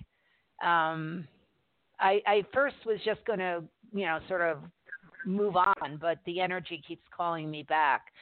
All right. This is what my guides are saying. The opportunity, I feel there's more than one opportunity at this pharmaceutical company. And it's almost like I do feel you're going to have the opportunity to interview with them. But there may be another opportunity, or the opportunity that they talk to you about may end up getting expanded in some way or changed in some way, in a good way. After you are interviewing with them or however it ends up playing out. I really did not expect to feel any of this that I'm feeling, because when you first were talking about it, I was feeling nothing. But as soon as you said pharmaceutical, it did draw me in.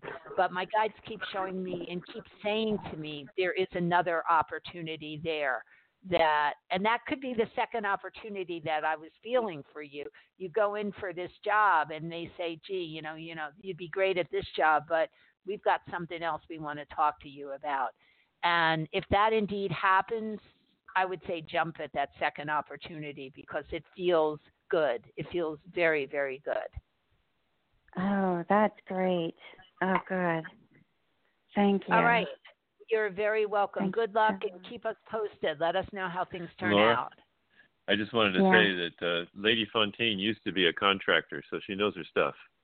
I did. Most of my there career you on go. Wall Street, I was a contractor. I think I only probably worked full-time in 20-some-odd years for, a year here or there. Yeah. But I had gaps. I had sometimes 6-month gaps in between, me too. Contracts. I had a year gap where I've been trying to recover from that, and so now I've been working a whole year on this contract. It's about to end, and I'm just so scared. I've been so scared that I would have another major gap.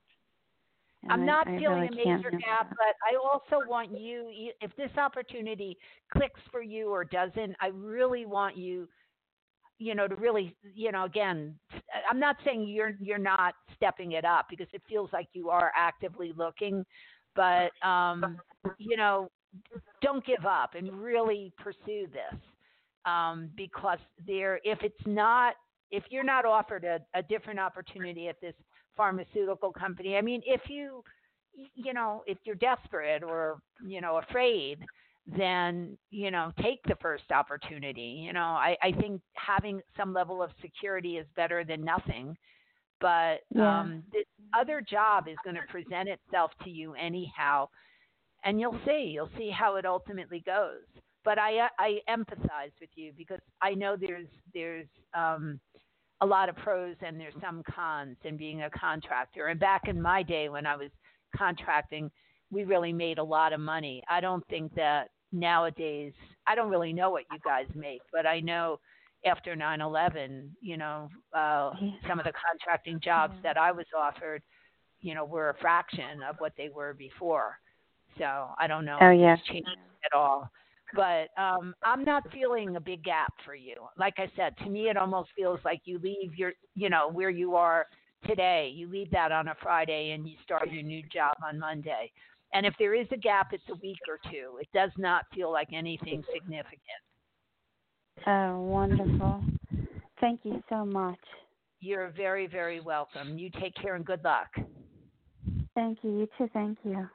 Thank you. Bye. Amazing. I don't know how you do it. To be honest, I don't know how you do it. Well, my specialty is reading energy. I mean, I want to talk for a minute before we take any other calls. That'd be the last call. I was trying to read energy myself. All I could see was in my head was balloons, and I don't think if I said I see balloons that would mean anything. And I think that's you better than that. I saw balloons. That's all I saw. It was just a green balloon and a red balloon and a blue balloon. That's all I saw. And if I said I'm looking into your job quest, I see balloons. That's all I saw, and I don't think that would help her out. Well, I get coins and feathers a lot. Feathers and coins. In real that you see them or that you no, I get them and you get them, you find them. Real. If I'm having a difficult day or I'm down or discouraged about something, I will always find coins, and feathers have fallen in front of me. Feathers have shown up inside of desk drawers. They've shown up all over the place. I mean, that's kind of wild when that happens. Yeah, and I think that those are messages from the universe, and those things should give you hope. I mean, if you're finding coins all over the place, that to me is a clear indication that the universe is bringing prosperity and abundance to you.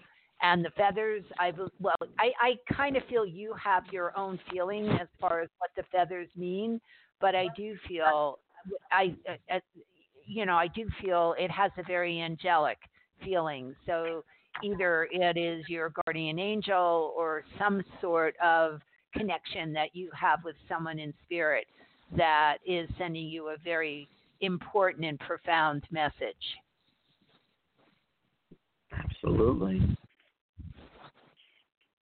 Oh man, the skill level. I don't know how you do it. I mean, that's I was trying so hard. I closed my mind and I was just like, I'm going to pretend to be Lady Fontaine. I was trying to be, Mr. Fontaine. That's what I was trying to be.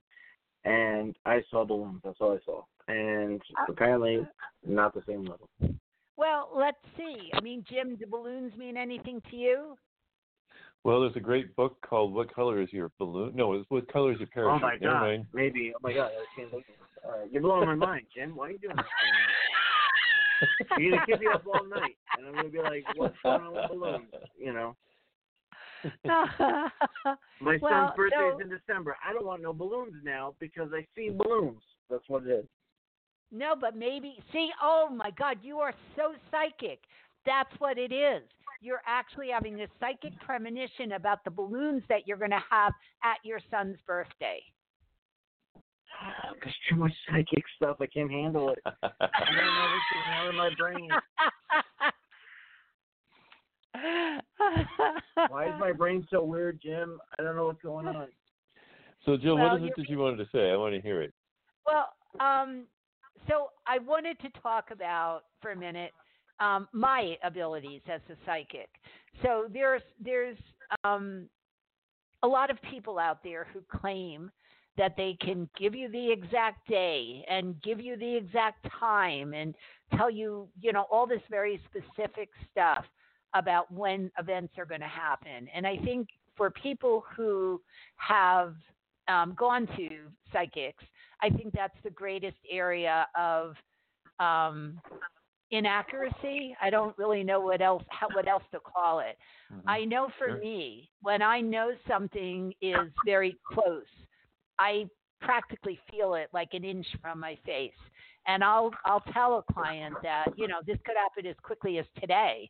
This is right in your future. And I said to a client I've had for a good 10 years, I said to her just about a week ago, you are going to meet somebody new in the next 2 weeks and it's going to change your life. And then I spoke to her on Sunday and she told me she met this guy and all this stuff.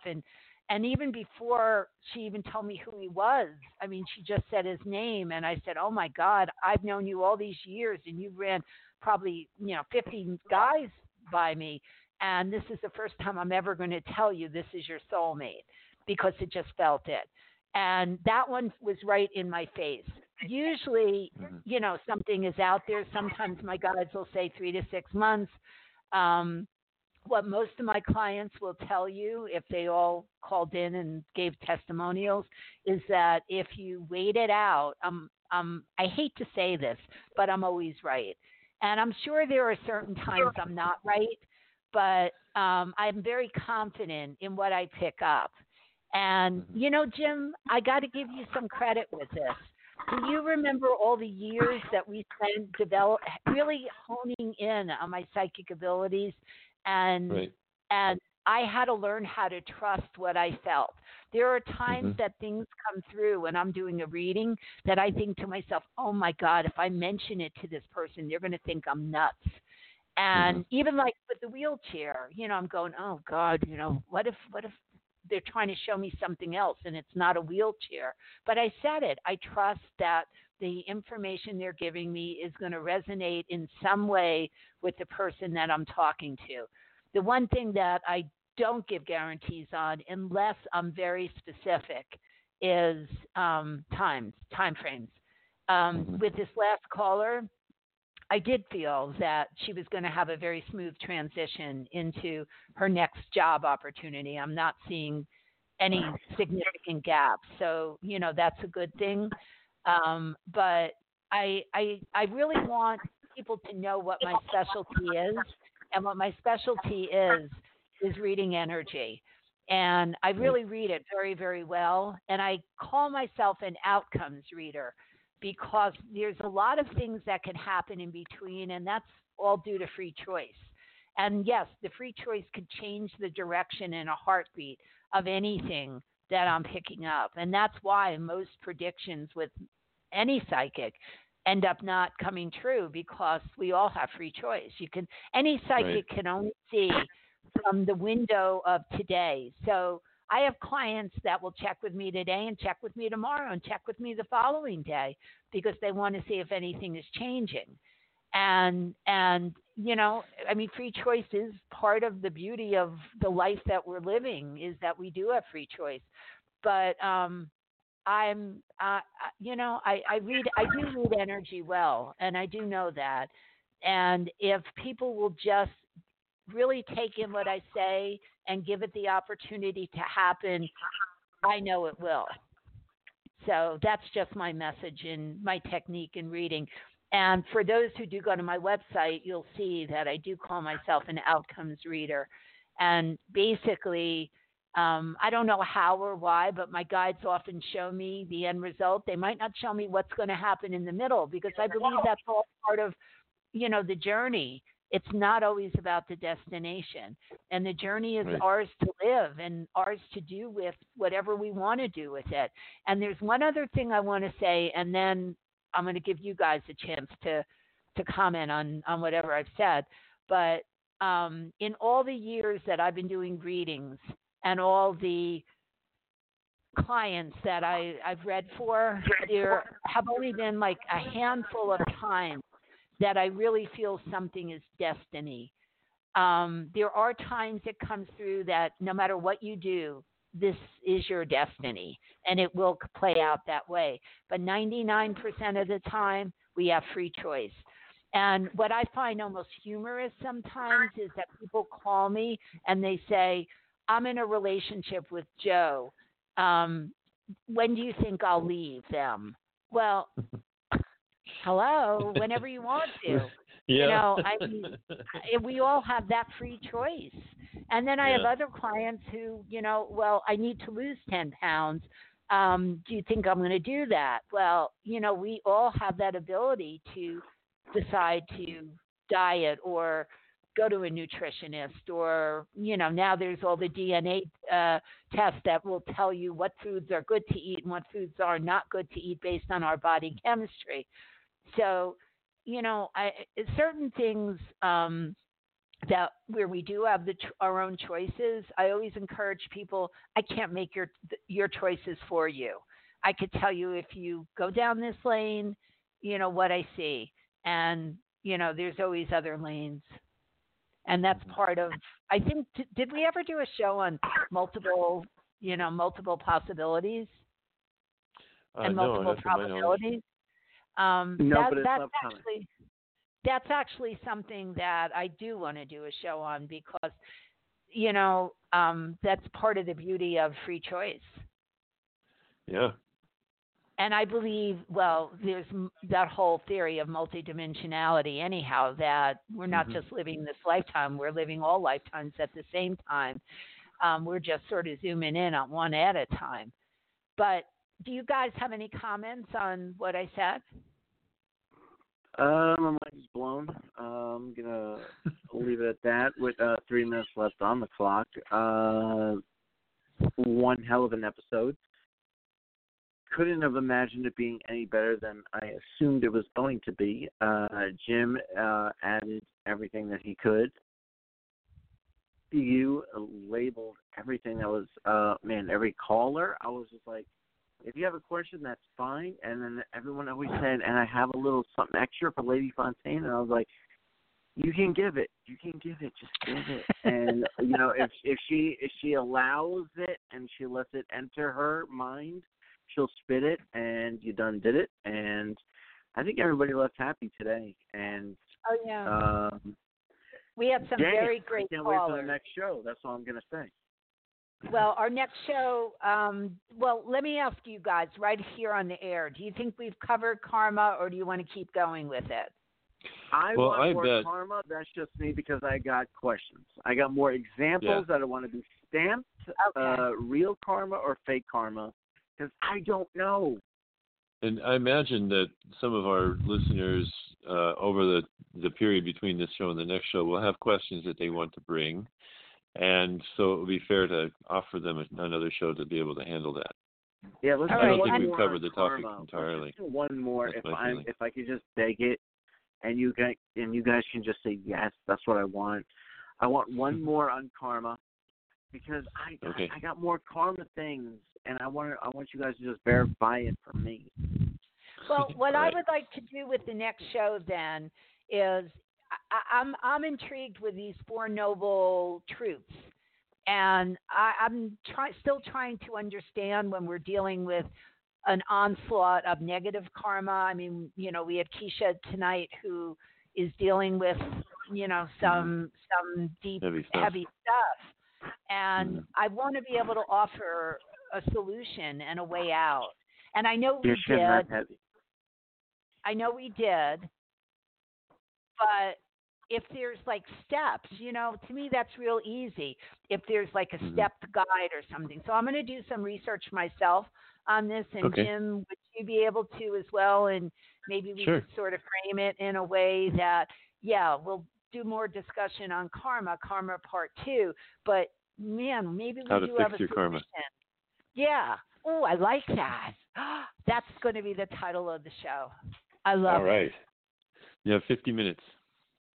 No, we have 50 seconds. 57 seconds? 50 seconds, I mean, yeah, 50 minutes. Oh, yeah. So do you have any closing words? I think this was a great, great show. Ryan, I think you did a wonderful job, and we're happy to have you on board. I know my closing words are OMG. I love every second of this. I'm with everybody who's listening to the show that I understand. I understand it now. I came in with questions. I got answers. And don't worry, for every single show, every question will be answered. If you have a question, call in. I will find an answer for you because most likely I'm on the same page as you. And I cannot wait. The Lady Fontaine, Eye of the Future with Jim Elkin, with your host, Ryan Dalton, is going to be the greatest show ever made by man, and I stamp that. And I can't wait for the next episode. Thank you guys so much. Thank you. Love it. Another great show thanks to our callers and wonderful listeners. Be sure to follow us here on Blog Talk Radio and on Facebook. Check back regularly for info on our next show here on Blog Talk Radio on Thursdays at 9 p.m. Eastern Time. If you miss a show or want to listen again, you can listen to the podcast anytime here or on iTunes. Signing off from all of us here on Eye on the Future, blessings and